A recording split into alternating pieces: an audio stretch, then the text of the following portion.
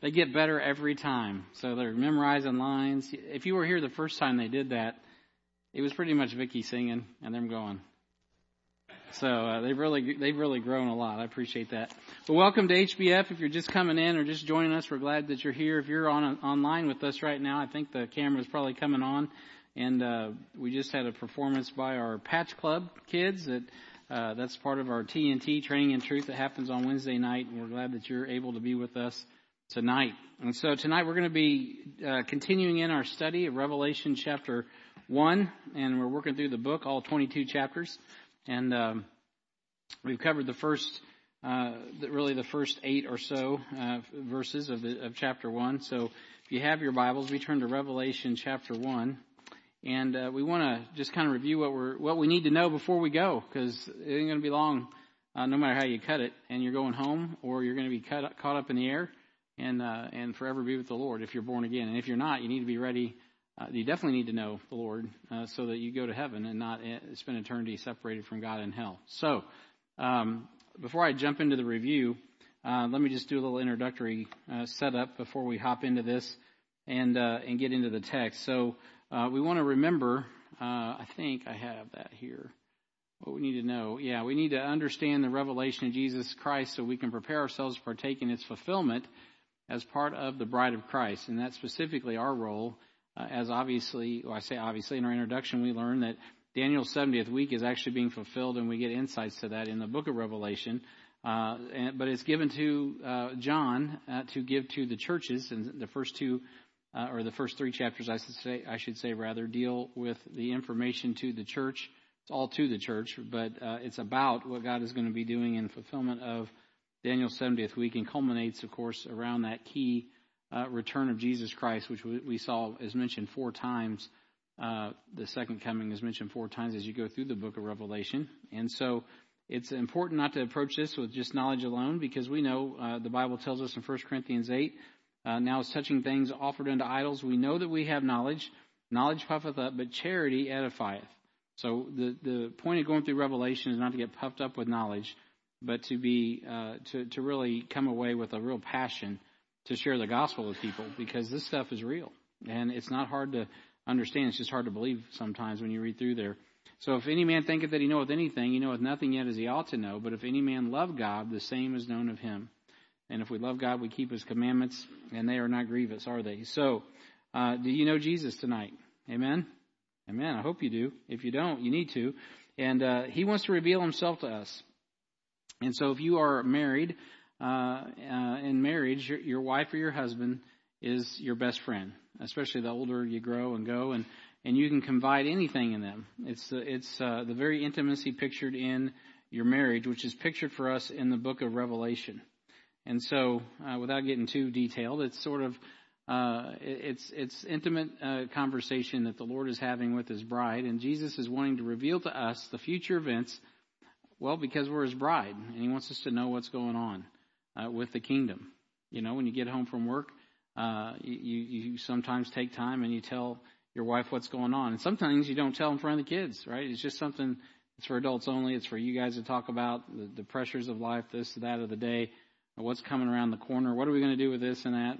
That's intimate talk between a husband and wife. And God is giving us the information that he wants us as a church to know, what's going on with his kingdom. He desires us to know him and what his purposes are, not just with the planet, but with his people, Israel. And that's what Revelation gives you the final chapter on.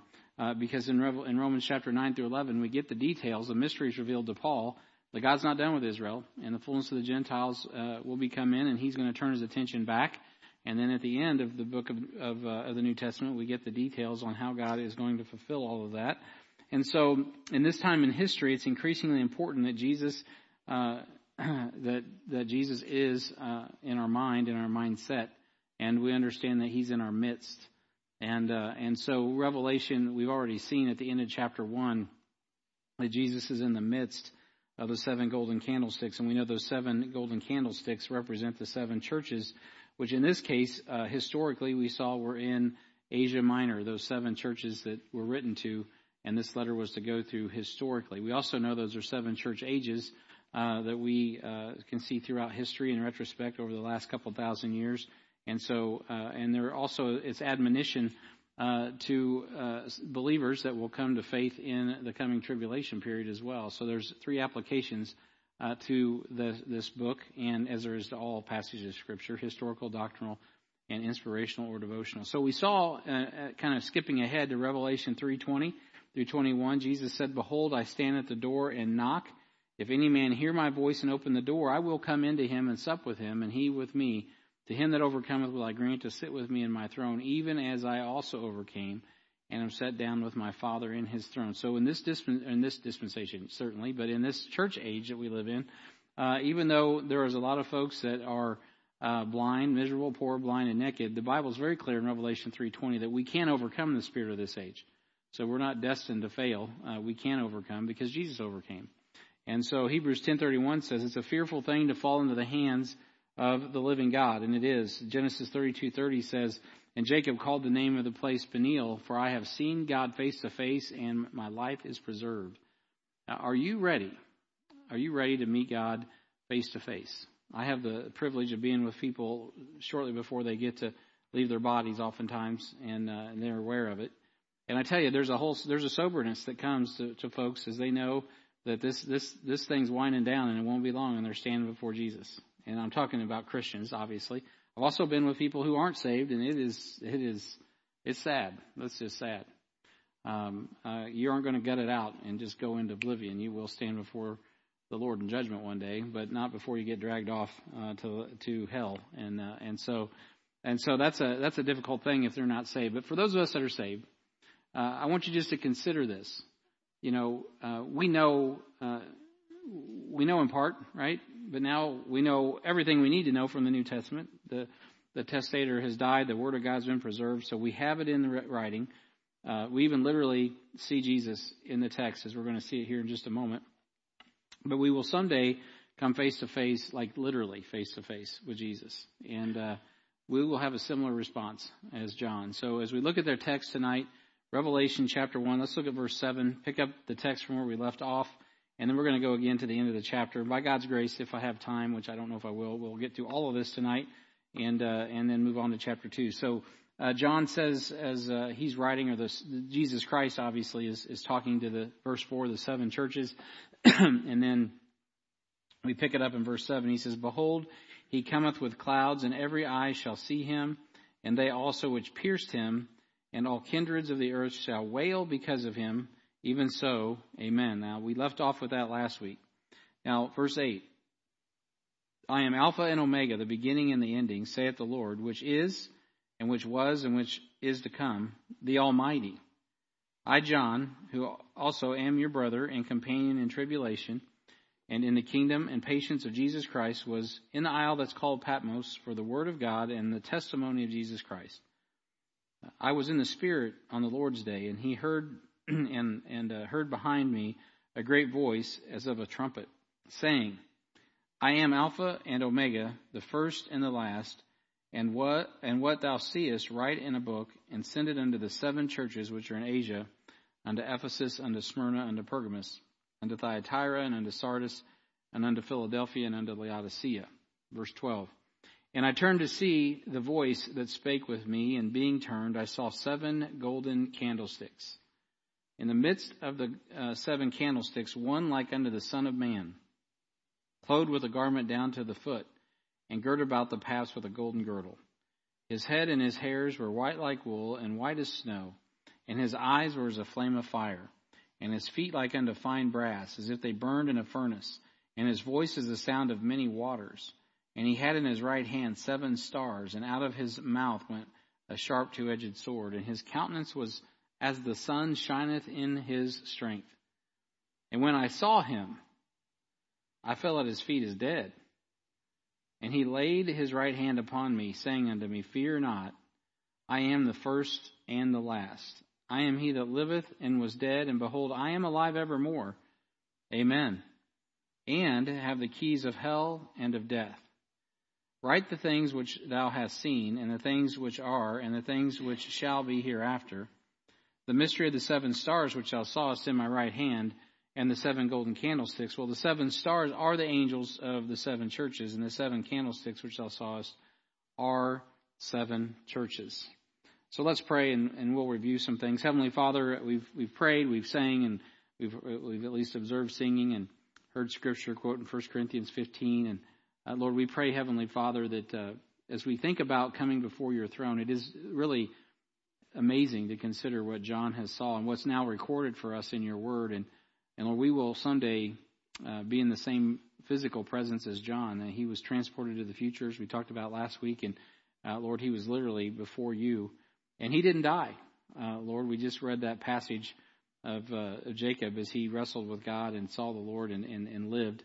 Lord, that's your grace and that's your mercy. And it's a picture, Lord, of the grace that you give us through Jesus Christ our Lord. And we're thankful for the Word of God.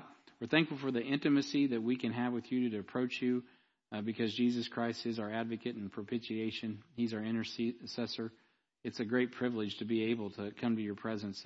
And Lord, obviously where two or three are gathered in the Gospels, it says you're there. But Lord, the Bible teaches us in the New Testament that we've been quickened and that you dwell in us. Lord, the Spirit of God is in us of a truth. And Lord, it's amazing that you know every thought. Lord, who knows the mind of the Spirit, but the Spirit that dwells in someone, Lord, and we have the mind of Christ. We have your mind, and we know your thoughts, and you know our thoughts, and we are one with you. It's amazing. And so, Heavenly Father, as you reveal, Lord, your thoughts to us, the revelation of Jesus Christ, I pray, God, that we would not take that for granted, that we wouldn't get puffed up with information, but, Lord, it would move us to application, to share the gospel while we have time, and Lord, make the most out of every day that we have before you take us out of here. We thank you and we praise you for loving us and giving us time in your word tonight. We ask a blessing on it in Jesus' name. Amen. All right, so in review from where we've been, I'm going to move pretty briskly. I've read this to you, so we're moving on. So we saw the revelation of Jesus Christ. This is just review. This isn't in the handout for tonight.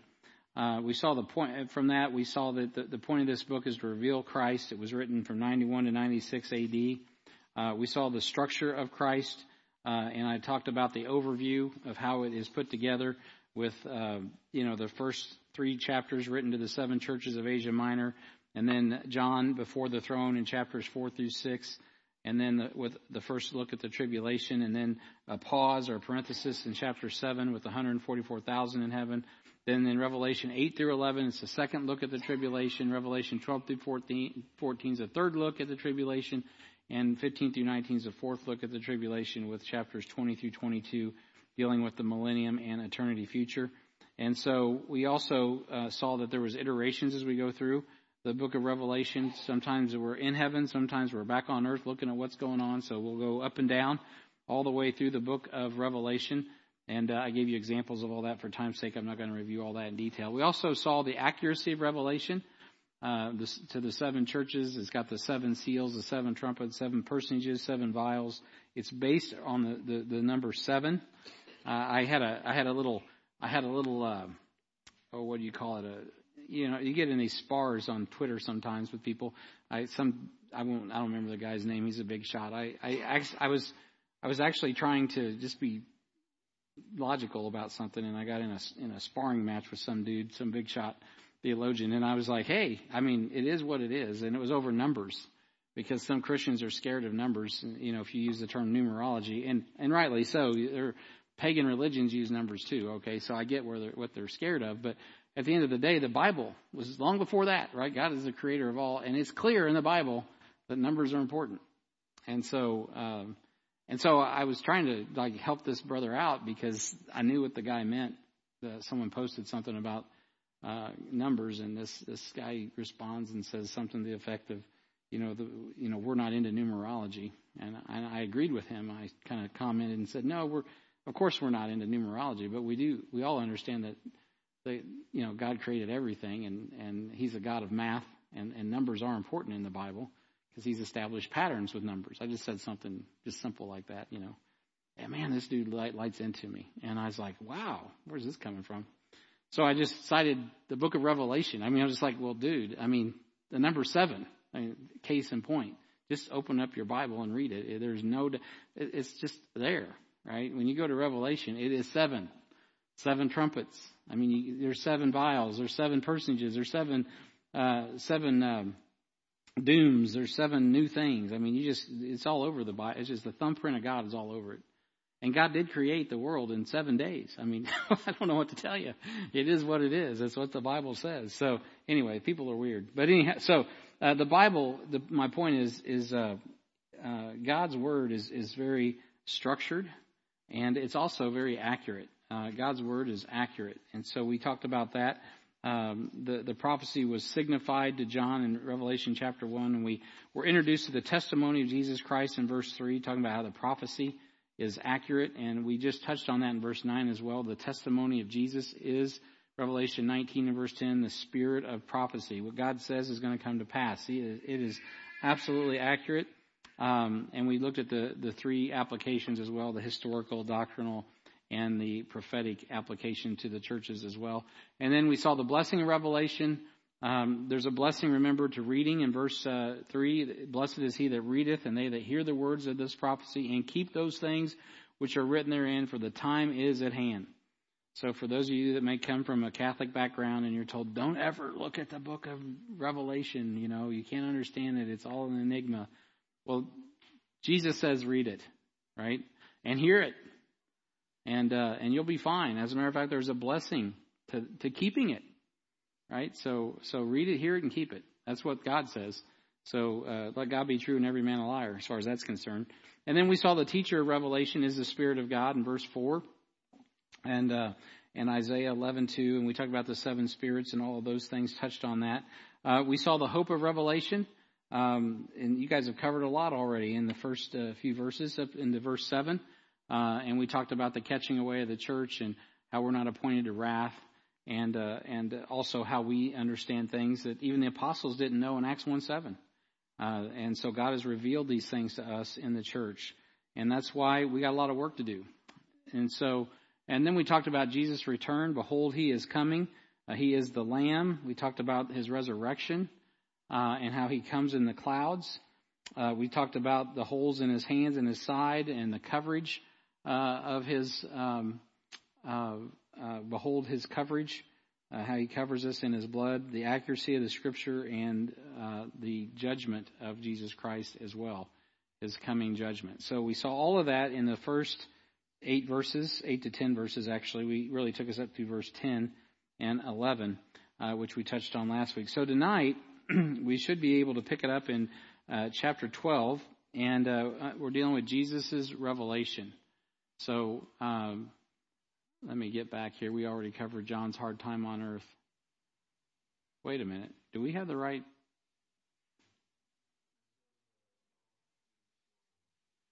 Okay, that's good. All right. I think. Huh? No, I forgot to put it up. I apologize. I'll put it up. Okay, my review's ended. That's my problem. I fooled myself. All right, so let's get into Jesus' revelation. Here we are. I caught myself up. So Revelation chapter 1 and verse 12. Our text here says, and I turned to see the voice that spake with me, and being turned, I saw 7 golden candlesticks. So let's talk about Jesus' identification. And I do apologize. I normally get those up, and I just spaced it off today. So I apologize for those of you online not having your outlines tonight. But we'll get them post production tonight. So I apologize. After I'm done, that's the first thing I'll do. But we're going to talk about Jesus' identification. And we must turn. Notice it says he turned to see the voice that spake with him. And now this is a devotional thought, but it hit me several years ago when I was going through this, how he's having this, he's literally before the Lord and in the Spirit on the Lord's Day. And we talked about that, how he literally was transported to the future. So it wasn't like this is dealing with Sunday morning, like, oh, I'm at the house of the Lord on the Lord's Day. No, he literally got taken to the Lord's Day. And so he's been fast forwarded to the future. And so, but the Lord he's hearing the voice, but he's not seeing it. And so it says in verse 12, and I turned to see the voice. Isn't that interesting? The voice. Like we got a whole thing on TV today, the voice. Everybody's singing and doing all that stuff. But he hears this voice There's even a one of the, I think it might be The Voice. They all sit in their chairs and they listen to this song. And then if it really, if it resonates with them, they got their back to them and they turn around. They're like, oh, who's singing? They got to see it. Well, John, man, he hears the voice. And he's got to turn around. You thought The Voice was original. No, it's not. They're just ripping off the Bible. So there's the voice, and he turns. And of course, it's the Lord. But there's a practical, when you think about practically speaking, holiness is a mechanism of salvation. It's a fruit of salvation. And, we're holy because he's holy. No relationship begins without repentance. So why is faith and repentance a part of the heart condition at salvation? And that's a good question, because before you can change into God's image, we must turn to God's image. We must turn to God's image in our hearts, right? Now I'm talking about a heart condition. Before we can receive the gift of eternal life, you have to believe by faith that Jesus Christ is the gift of eternal life. God's not going to just foist himself on you like a Calvinist would teach. There comes a point in your life where you actually you're convicted over your sin, and you turn. We even say that, turn to Christ. Turn to Christ and receive the gift of eternal life.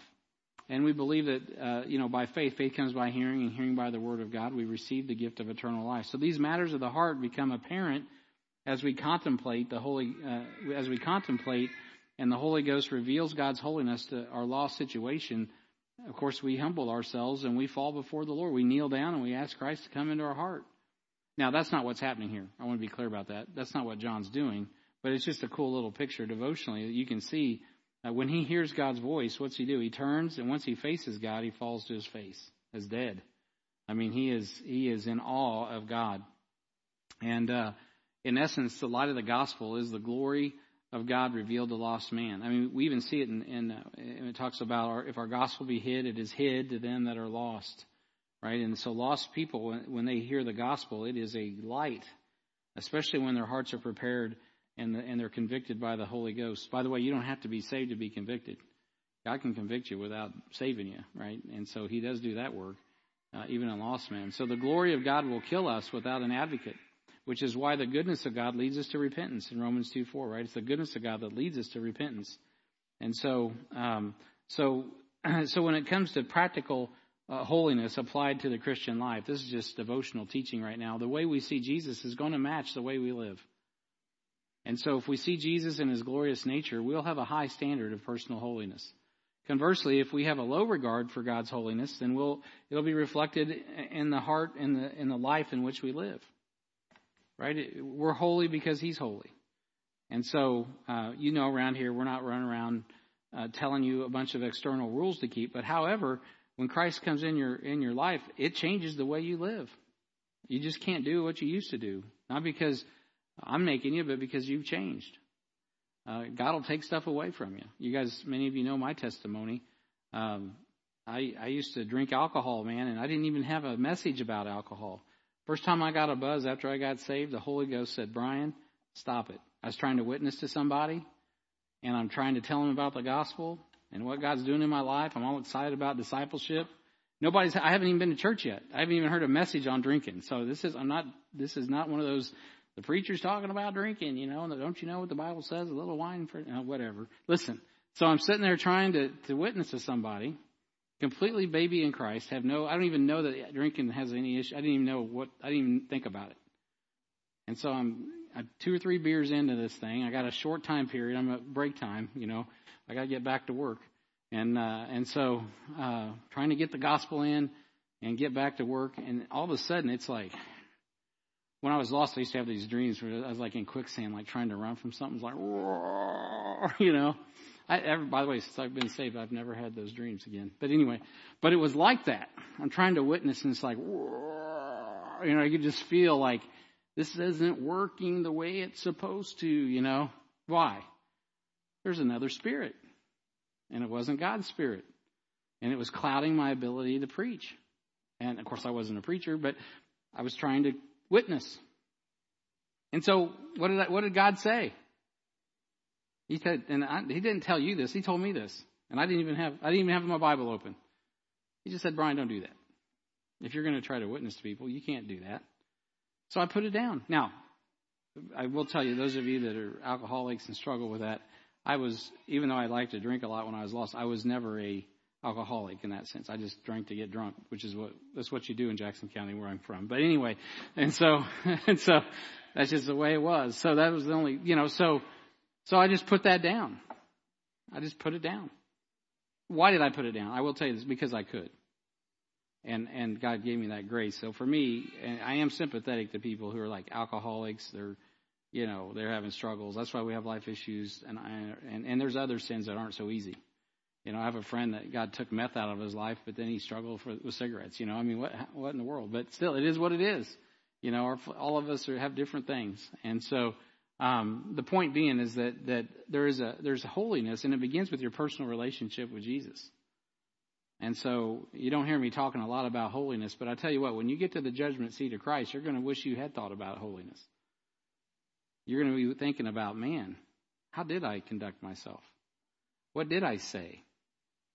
I don't know. Oh, man. Yeah, what came out of my mouth? What was in my heart? By the way, you are not going to be. This tripped me up as a young Christian too, because I thought if you thought it, you've done it. And man, I tell you what, especially when you're a young man, you're full of condemnation, man. I was ready to kill myself. I was just like, man, I am worthless. I am terrible because my thoughts were not what they need to be. And but you know what I learned later on is that you got to be careful with that, because it is true. You need to capture every thought and bring it in captivity. Isn't that not true? Right? And judge it and bring it before the Lord. So deal with sin in your thoughts, but don't be swallowed up with overmuch sorrow to the point that if you think that you've thought it, you've done it, because you can get to the heresy that it's equal, and it isn't. An example. Let me ask you guys, let me see how the theology class is going tonight. Should you think about adultery? Is anyone saying yes? I hope not. Okay, no. No one here should think about adultery. But and if you do, God forbid, is it the same as adultery? No. The consequences. The thought of wickedness is sin, so it's sinful. You shouldn't think about it. But and if you do, judge it while it's in your mind, because the consequence is not as great as if you commit it. Okay?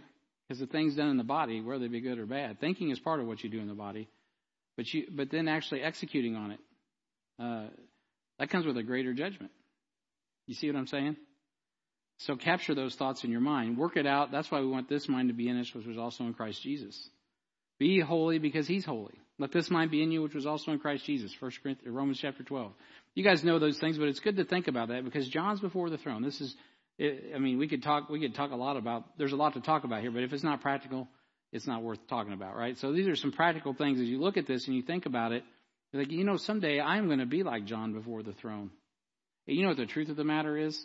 All your sin is going to be as far away as the east is from the west. That's not the thing that's going to trip you up. What's really going to trip me up and you up is how much we let the stupid things of this life, the omissions and commissions, keep us from glorifying Him. And how we weren't on mission and we weren't on task and how we were covering up with our own fig leaves and all that stuff. Instead of just being intimate with Jesus Christ and letting the chips fly and being everything Jesus wants us to be. Man, that's freedom. It's liberty. Just go all in for Jesus. Get crazy for Jesus until Jesus takes you out. Man, that's so freeing. Who cares what people think? Just go for God with everything. That's what's going to glorify Him. And He'll give you wisdom on how to do that. So tonight, this text should actually change us as we consider who's really speaking to us here. I mean, Jesus Christ is desiring to speak to His church. He's desiring not to speak to me. He's desiring to speak to y'all. Well, He wants to speak to all of us, right? It's not just, this isn't a priest class where I'm up here and you're down. I mean, we're not Nicolaitans. We all are getting the message, and we all need to live it out, because God wants to be a light in our midst. And so notice that Jesus spoke with John, not at him. So before John turned and saw Jesus, he heard him in verse 10. Right? He spoke to him. And he was in the Spirit on the Lord's day and heard behind me a great voice as of many, not as many waters, but as a trumpet. We talked a little bit about that last week. This reminds me of Romans 10:14. It says, "How then shall they call on him whom they have not, who have not believed, and how shall they believe on him whom they have not heard?" A lot of times people hear. And how shall they hear without a preacher? Do you know God uses you to speak his word so people hear and turn to Christ? Not to you, turn to Christ. So we preach the gospel not so people can hear us, but so that people can hear God call them to repentance, change of heart and mind that produces a change of life because Jesus quickens them. So let's continue the progression. Verse 10 is heard, and then in verse 12 he turned, but it doesn't stop there. He goes on and he says, "And I saw." So verse 10 he heard. Verse 12 he turned, and he says, "I turned to see the voice that spake with me." This is a voice you can actually see. That's kind of interesting. And then he also not only saw the voice, but he saw 7 golden candlesticks. And then he saw the light of the church, right? Because we know at the end of the chapter there that those candlesticks represent the 7 churches. Jesus tells us what the meaning is. "I saw him in glory," verse 17. Look at that. He says, "And when I saw him, I fell at his feet as dead, and he laid his right hand upon me, saying unto me, Fear not, I am the first and the last." Wow. "And when he saw him, he fell. I fell at his feet as dead," in verse 17. And would to God that we would, be dead men walking. So notice when John turns, he sees the 7 golden candlesticks before he sees the visible manifestation of the Lord Jesus Christ. Isn't that interesting? And when I look at verse 17, "And when I saw him, I fell at his feet as dead, and it laid." I'm sorry, I need to back up. Where's that at? Yeah, verse 16. "And he had in his right hand 7 stars, and a sharp 2-edged sword, and his countenance was as the sun shineth in his strength." So he notices what's in his hand and his visage before he actually sees him, and then falls to the ground. It's interesting the progression there between verse 16 and 17. And he does see his form with the brass and all of that is up in his head in verse 14 and verse 15. But up in verse 13, and in the midst of the 7 candlesticks, one like unto the Son of Man. So that's what he saw. 7 golden candlesticks, verse 12. And then he sees the Lord in the midst of them. And so if people really want to see Jesus, where are they going to find him? In the midst of the church. You got a lot of theology out there today. Well, Jesus is out on the golf course, and Jesus is here and there. Well, of course, Jesus created everything, and God can talk to you wherever. But the point is if you really want to see Jesus, you're going to find him in the midst of the church. Coming from a guy who was anti-church once, I realized that if I really wanted to know Jesus, I had to go to church. Reading the outlines in the Bible and reading through the Bible without any help, I realized, guess what? I needed help to understand the Bible. Because God wasn't going to give me the mysteries unless I was willing to go to the place where he had committed them, which was the church. And so God gave me the mysteries, the New Testament mysteries, by coming to the church to reveal them to me. In the midst of the 7 golden candlesticks. Are you guys tracking with me? Is it making sense? Okay. So John, he sees the 7 golden candlesticks up there in verse 13 and 14, and then he sees Jesus and he falls down as dead. Revelation 1:20 defines those candlesticks and also the stars as the 7 angels, which we'll keep seeing as we go through the churches in chapter 2 and 3. And then if you don't see Jesus here through the church, this is the thing. You're not going to be prepared for what comes later. You're not going to be prepared to see him at his judgment. The church is a visible manifestation of the body of Christ. So I've told you before that if you're faithless, like Thomas, what do you need to do? You need to plug into the Word of God. In another sense, you can fill a hole left in the body. Plug into the body and be not faithless, but believing. Our church has plenty of holes in it. You can plug in. Be not faithless, but believing. And it's amazing. You'll start to see Jesus in a new light because you're plugged into the body of Christ. Okay, a lot of devotional application there just in those first verses. And so Jesus' identification, we must turn to see Jesus. I think I've given you all that. That's all in your notes, I think. So we must turn to see Jesus. All right, so we're on the menorah. Let me pause there. So notice the menorah, not the hospital, but seen here in Revelation represents the 7 churches. The menorah was found in the tabernacle in the temple. In Exodus chapter 25, did I put that up there? I did not. Let me back up. So it should be in your notes. Exodus 25:31. The Bible says, "And thou shalt make a candlestick of pure gold. Of beaten work shall the candlestick be made. His shaft and his branches, his bowls and his knops and his flowers shall be the same. And 6 branches shall come out of the sides of it.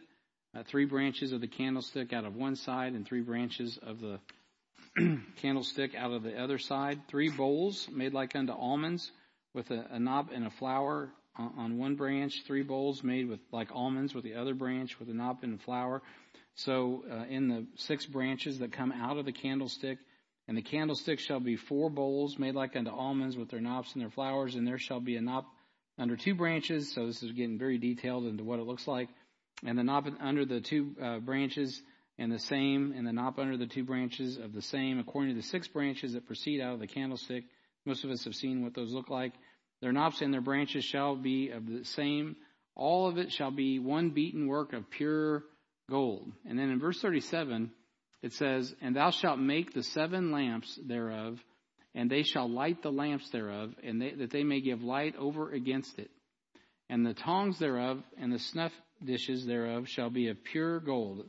A talent of pure gold shall he make it with all the vessels. And look that thou make them after their pattern, which is showed unto thee in the mount."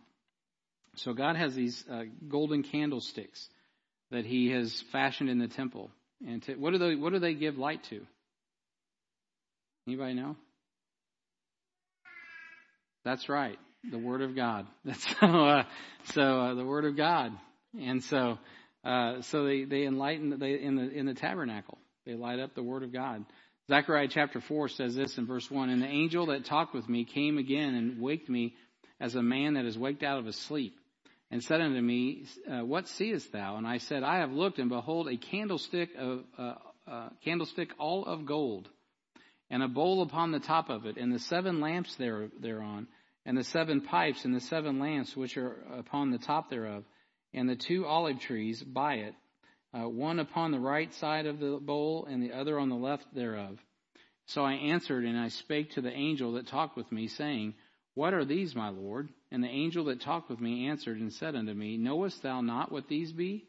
And I said, Nay, Lord. Then he answered and spake unto me, This is the word of the Lord unto Zerubbabel, saying, Not by might, nor by power, but by my spirit, saith the Lord of hosts.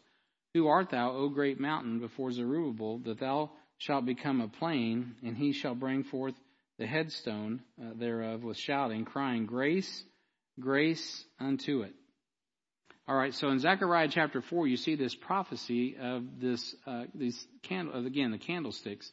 And the church is here to illuminate, get my words right, illuminate the Word of God. There are 7 churches which represent 7 church ages which have been given the responsibility to shine the light upon the bread of life. And so check out our vision at HBF. So in Philippians chapter 2 and verse 15, many of you know this passage, but let's have a look at that. Philippians 2 and verse 15. This is the church that we want to be at HBF. Very practical. Right in the midst of your New Testament.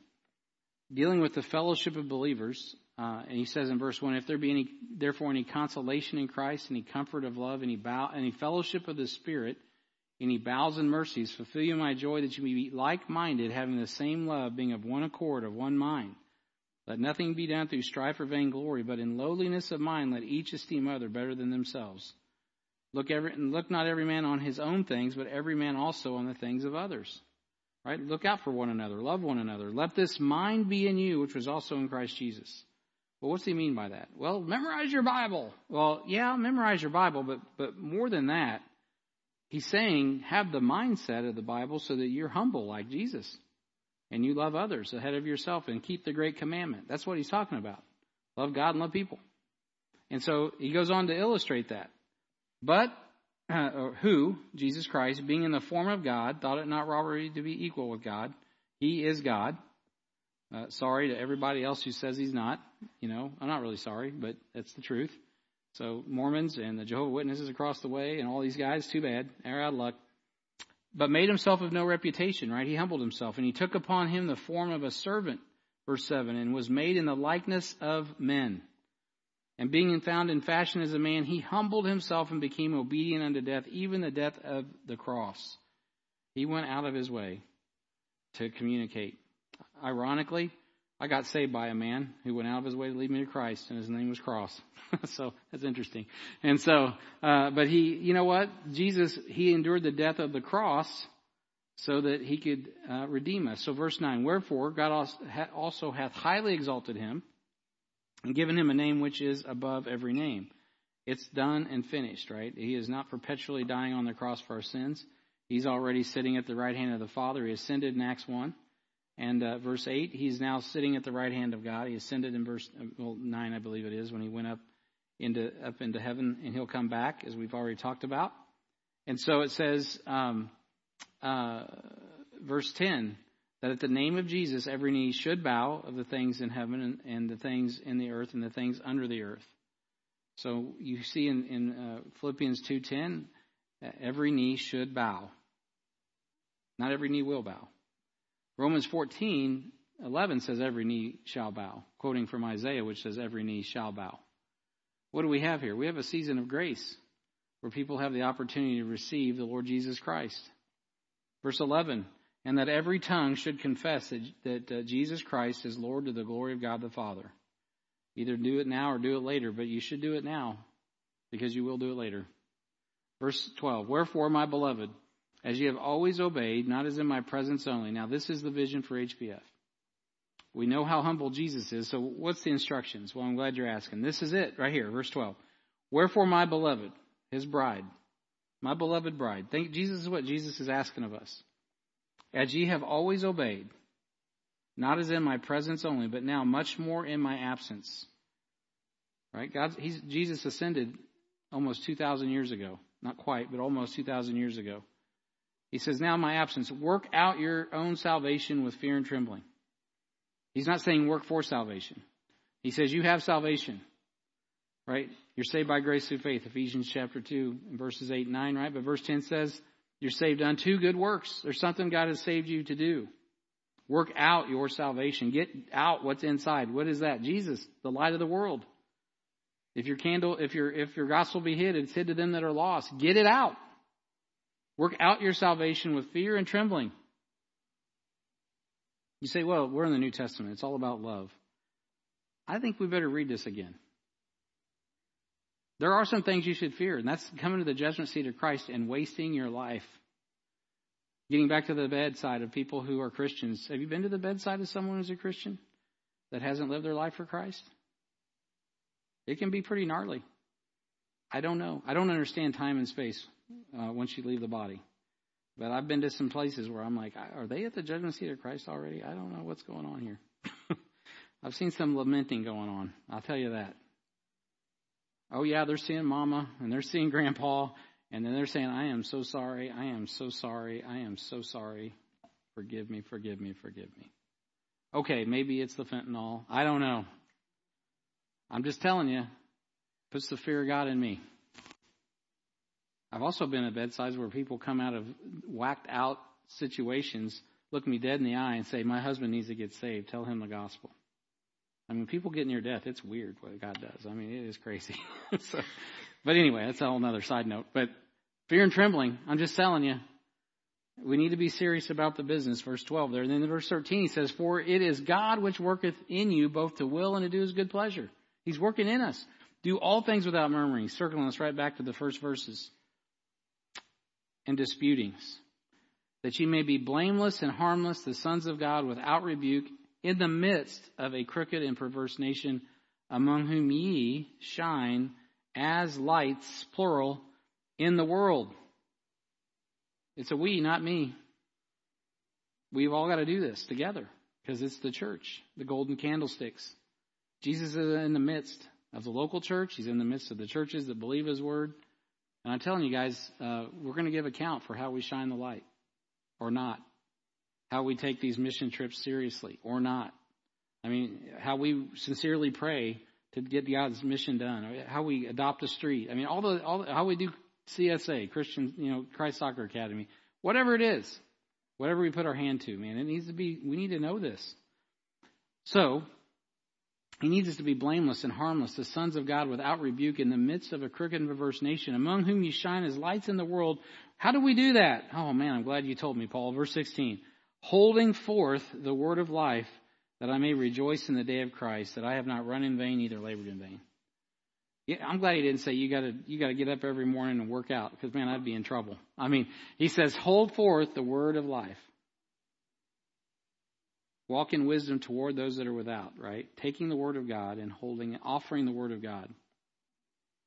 That's what we are to do. Offering the word of God to this world. Doesn't mean they'll take it, but at least we should give them every opportunity to receive it. All right, so now back in Revelation chapter 1, in verse 12. I turned and I see the voice that spake unto me. Being turned, I saw 7 golden candlesticks. And so now in Revelation 1, 12 through 19, John, who also is a picture of the church, is seeing the light of the world. Jesus Christ is the light of the world, and he is commanded in Revelation 1:19 to write the things that he has seen. And he's writing here of the glorified Lord Jesus Christ. And our light compared to God's perfect glory is the difference between the menorah shining in the tabernacle and the Shekinah glory. And this guy, he's like the sun shining in his strength. I mean, it's not compared.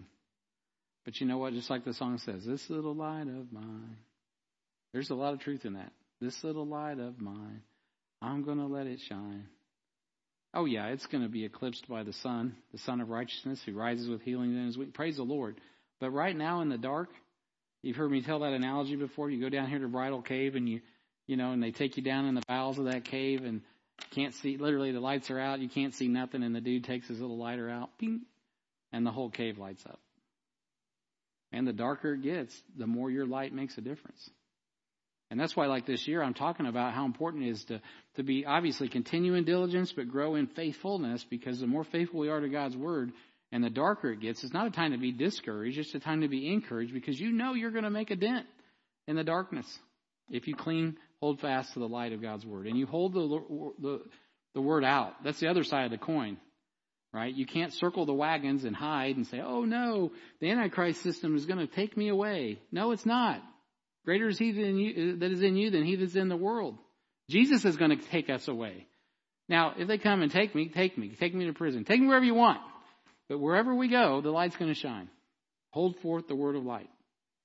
Right? That's the key. And I tell you what, that'll put the fear in the devil.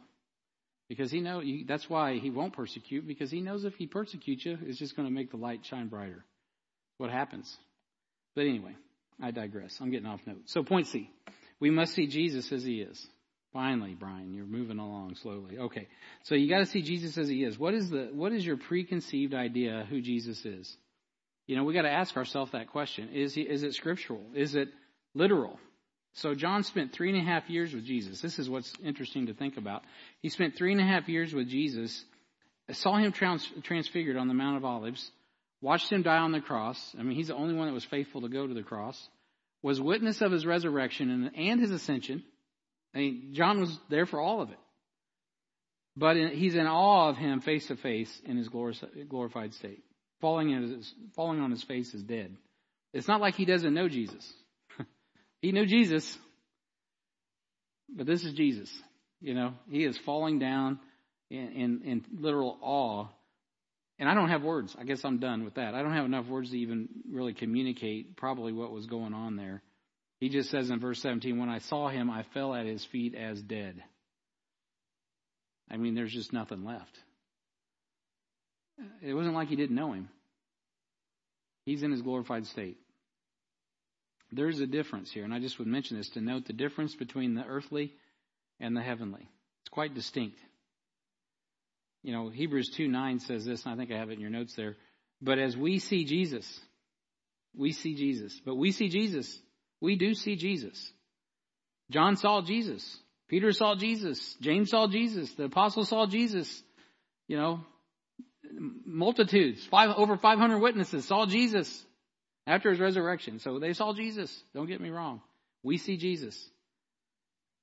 We see Jesus, who was made a little lower than the angels for the suffering of death, crowned with glory and honor, that he by the grace of God should taste death for every man. For it became him, for whom all things and by whom are all things, in bringing many sons into glory, to make the captain of their salvation perfect through sufferings. I mean, Jesus is different in heaven than he was on earth, is what I'm saying, in glory. So if Jesus' transformation to his glorified state is so dramatic, there's a reason I'm talking about this. I just want you to contemplate for just a moment, what is your transformation going to be like in an instant, in the twinkling of an eye, at the last trump, when the dead in Christ shall rise? What is your glorified state going to be like? It's going to be incredible. I mean, I really don't think we can fully comprehend it, but it's going to be intense.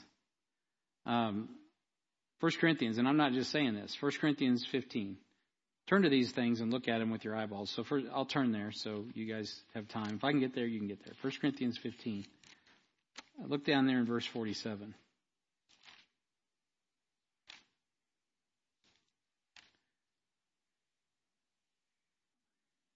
Because no man can see God and what? Live. Yet John is fallen down dead and he's living.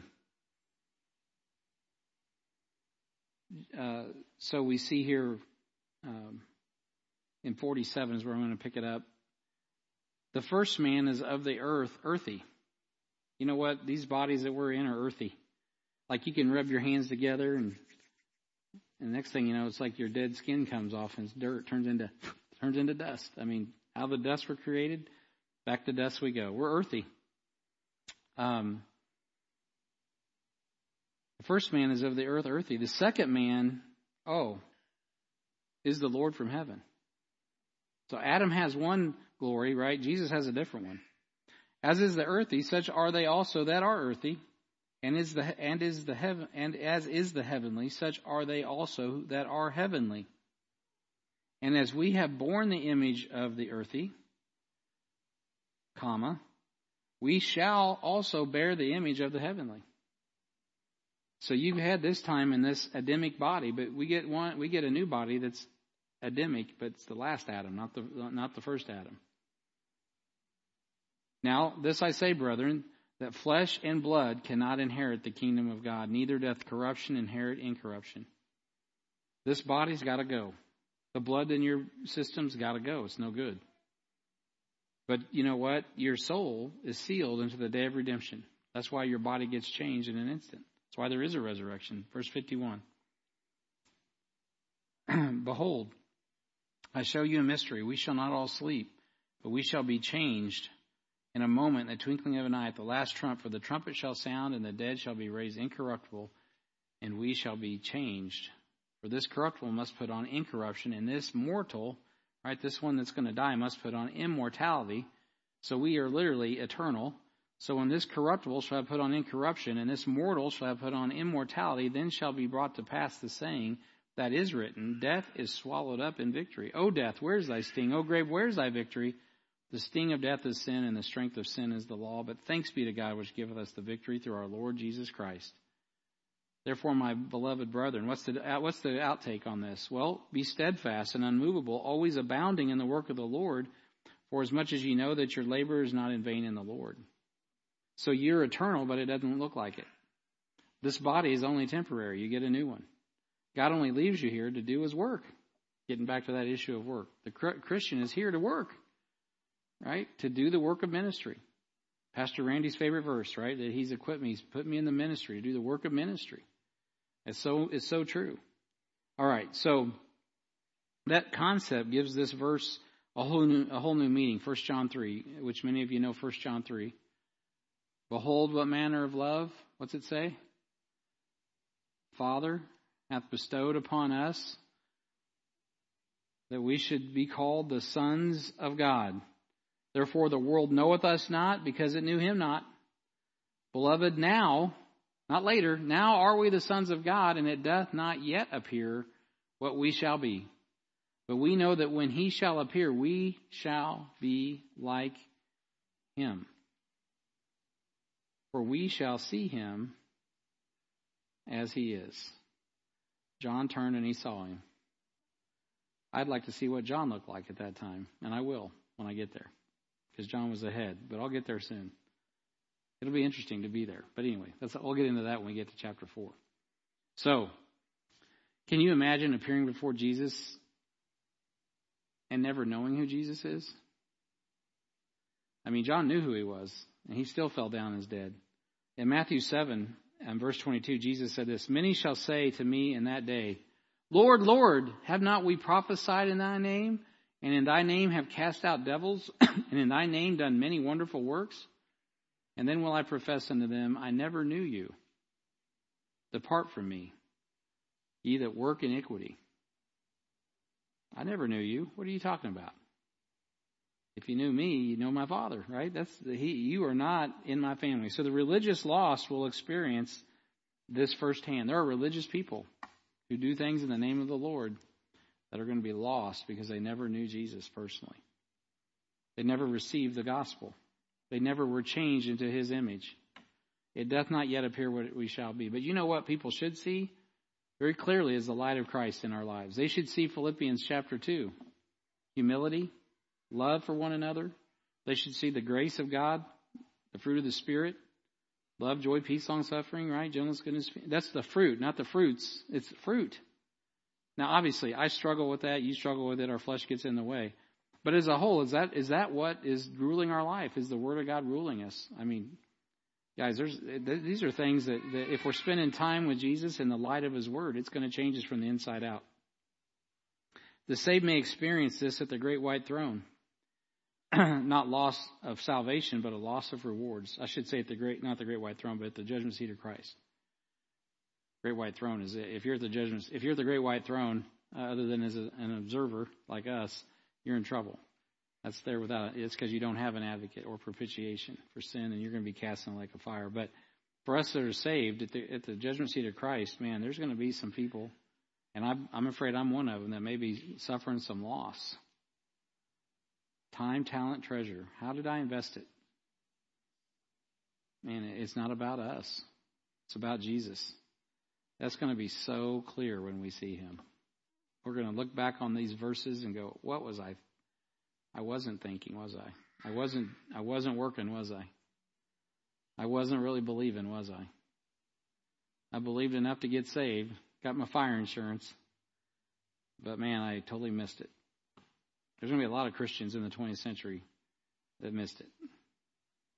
Naked, miserable, poor, blind, naked. I think I said that. Anyway. All right, point D. Let's move on because I'm running out of time. So, any questions thus far? You guys tracking with me? This is a lot of devotional teaching, but it's good to contemplate. So, we find Jesus where he resides there in verse 13. He's in the midst of the 7 candlesticks. And that's, again, just obvious. Jesus, if you want to get a hold of Jesus today, he's going to be in the church, right? And so he's obviously omnipresent. I'm not saying he's not. But he's in the midst of the 7 candlesticks, the churches. This is comforting to know that the Spirit of God dwells in his churches because we are the body of Christ. But what is the condemnation for the church age of Revelation chapter 3 called Laodicea? Where is Jesus in that church? He's outside, isn't he? Knocking. Not all the churches are letting him in. One of the reasons why is they're taking his word and they're getting rid of him. Hold fast to the faithful word as you've been taught. If you have the perfect word, why in the world would you change it? I mean, if it's self-evident. Is there one that's gotten better than the King James? No. They all have the same corrupt Greek manuscripts, and they continue. And by the way, if you're not using King James, I'm not trying to insult anybody. I mean, I'm just being frank about the scholarship, though, behind new translations, which come out I did a calculation. I can't remember what the number was. It's ridiculous. Like every 2, it was hundreds that were going to come out in the next 100 years. There'd be so many English translations, and it's all about the money. It's not about perfecting anything that's in the English or making it easier to read and all that. So anyway, moving on. I digress. So there are as many angels, stars represented as there are spirits, attributes of the Spirit of God. They're in Revelation 1 and verse 4. There's 7 spirits, there's 7 churches. Interesting how those 7s line up. So we are at the right hand of Jesus there in Revelation 3:16. In Scripture, notice that who is at the right hand of the Father. Of course, we know from Acts 7:55, but he being full of the Holy Ghost looked up steadfastly into heaven and saw the glory of God and Jesus standing on the right hand of God and said, Behold, I see the heavens opened and the Son of Man standing on the right hand of God. Just to emphasize the right hand of God. Romans 8:34, who is he that is condemned? It is Christ that died, yea, rather is risen again, who is even at the right hand of God, who also maketh intercession for us. And so we as Christians are secure in Christ, and we as churches are secure in Christ. Even though our charismatic friends like to point out the angel being spit out in Revelation 3:16 as evidence of Christians losing their salvation, that passage is referring to the angel to the churches, not to the individuals losing salvation, by the way. All right, so then we see Jesus' power. Jesus in his position, I should say, of power. Jesus in his position of power. So Revelation 1:13, there's a garment down to the foot and girt about with the paps with a golden girdle. And the garment represents the dress of the high priest in Leviticus. Not a dress, but how he is dressed. In Hebrews 4:15, we know that Jesus is our high priest. It says, seeing then that we have a great high priest that is passed into the heavens, Jesus, the Son of God, let us hold fast our profession.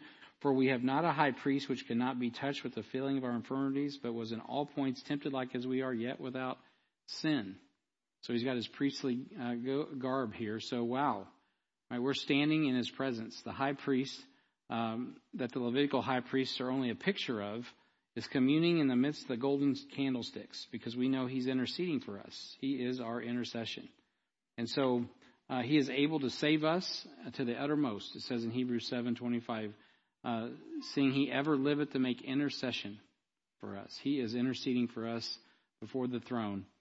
Jesus is much better than the Levitical priesthood, which is why Melchizedek also pictures Christ.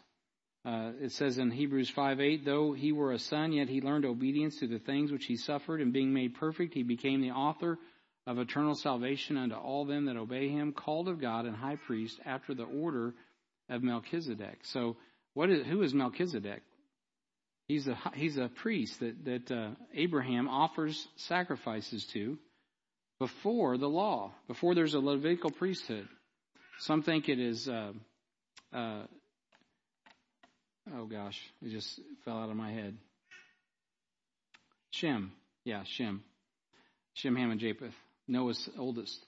And so, and perhaps it is. Some think it's the pre-incarnate Lord Jesus Christ. I used to think that, but I think I would lean more towards Shem. But whatever the case, Abraham offers this priest.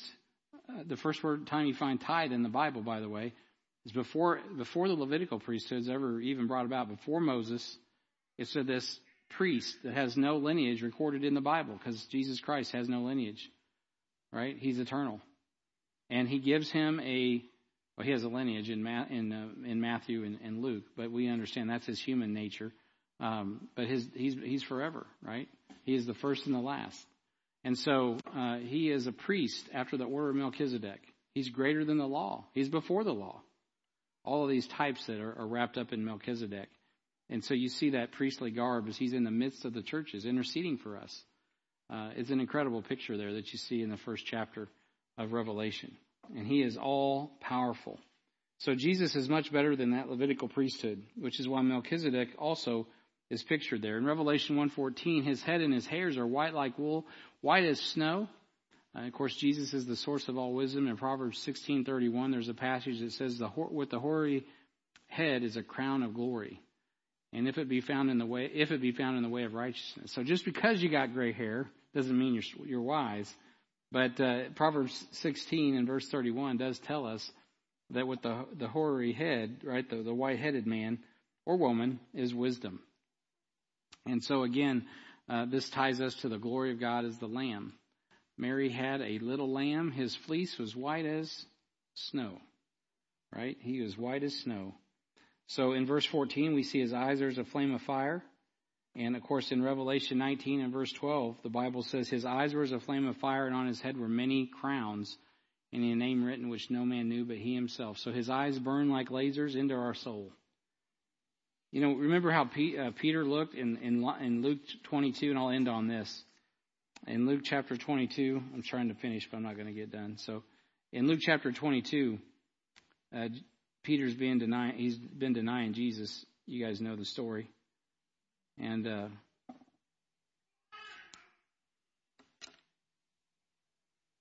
he's even cursing. I mean, he's really getting carnal.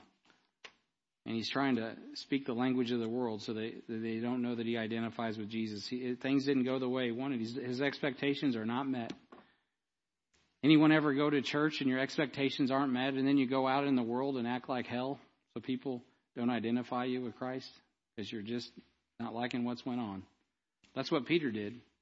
He wanted the kingdom to come in. He took a sword and he was ready to bring it in. But God's like, this is not how it's going to go, Peter. I'm going to go lay down my life like a lamb. Peter wasn't down with that. But that's exactly what Jesus was going to do. Jesus had told him that. And so in Luke chapter 22, you get an inside scoop on what was happening there. And at the end of Luke 22, for time's sake, I'll wrap up with this. It says that, let's just look at the story. This is a good place to stop. I'll pick it up in verse 50. And one of them smote the servant of the high priest and cut off his right ear. That would have been Peter. And Jesus answered and said, Suffer ye thus far? And he touched his ear and healed him. Then Jesus said unto the chief priests and captains of the temple and the elders which were come to him, Be ye come out as against a thief with swords and staves? When I was daily with you in the temple, ye stretched forth no hands against me, but this your hour and the power of darkness. This is your hour and the power of darkness. So verse 54. Then took they him and led him and brought him into the high priest's house. And Peter followed afar off. And when they had kindled a fire in the midst of the hall and were set down together, Peter sat down among them. But a certain maid beheld him as he sat by the fire earnestly looked upon him and said, This man was also with him. And he denied him, saying, Woman, I know him not. And after a little while, another saw him and said, Thou art also of them. And Peter said, Man, I am not. And verse 59, and about the space of 1 hour, and another confidently affirmed, saying, Of a truth, this fellow also was with him, for he is a Galilean. And Peter said, Man, I know not what thou sayest. And immediately while he yet spake, the cock crew, which Jesus said would happen. And the Lord turned, look at this, verse 61. And the Lord turned and looked upon Peter. Look what happened.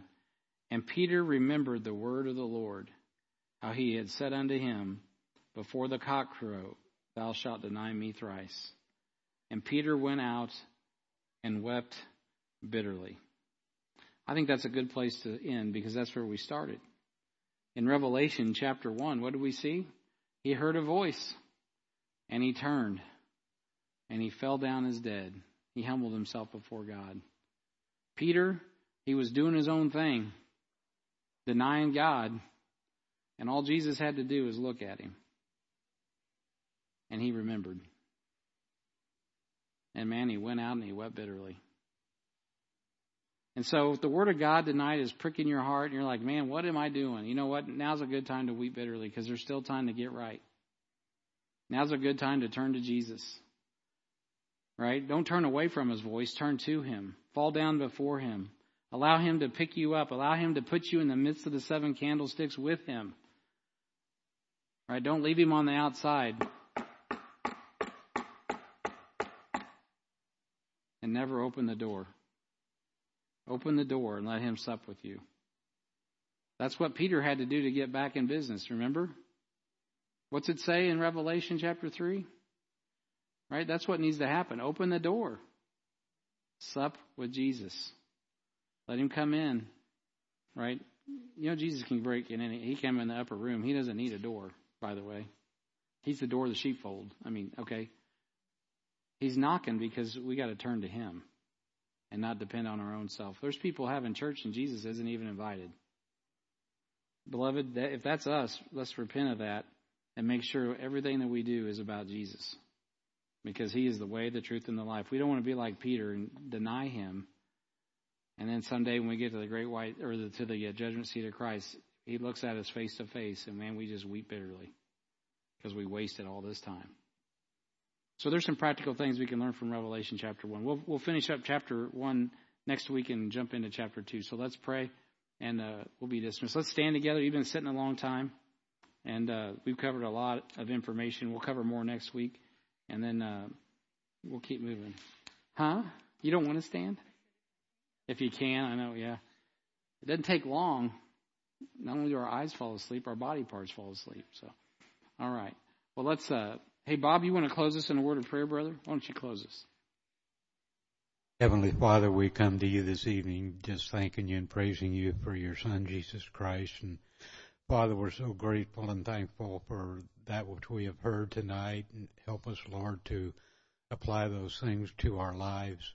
Help us, Father, to be the kind of servants that you would have us to be rather than what we think maybe we want to be. Father, again, we thank you and we praise you, and when you ask us that you bless us as we're dismissed, in your holy name we pray. Amen. God bless you. You're dismissed.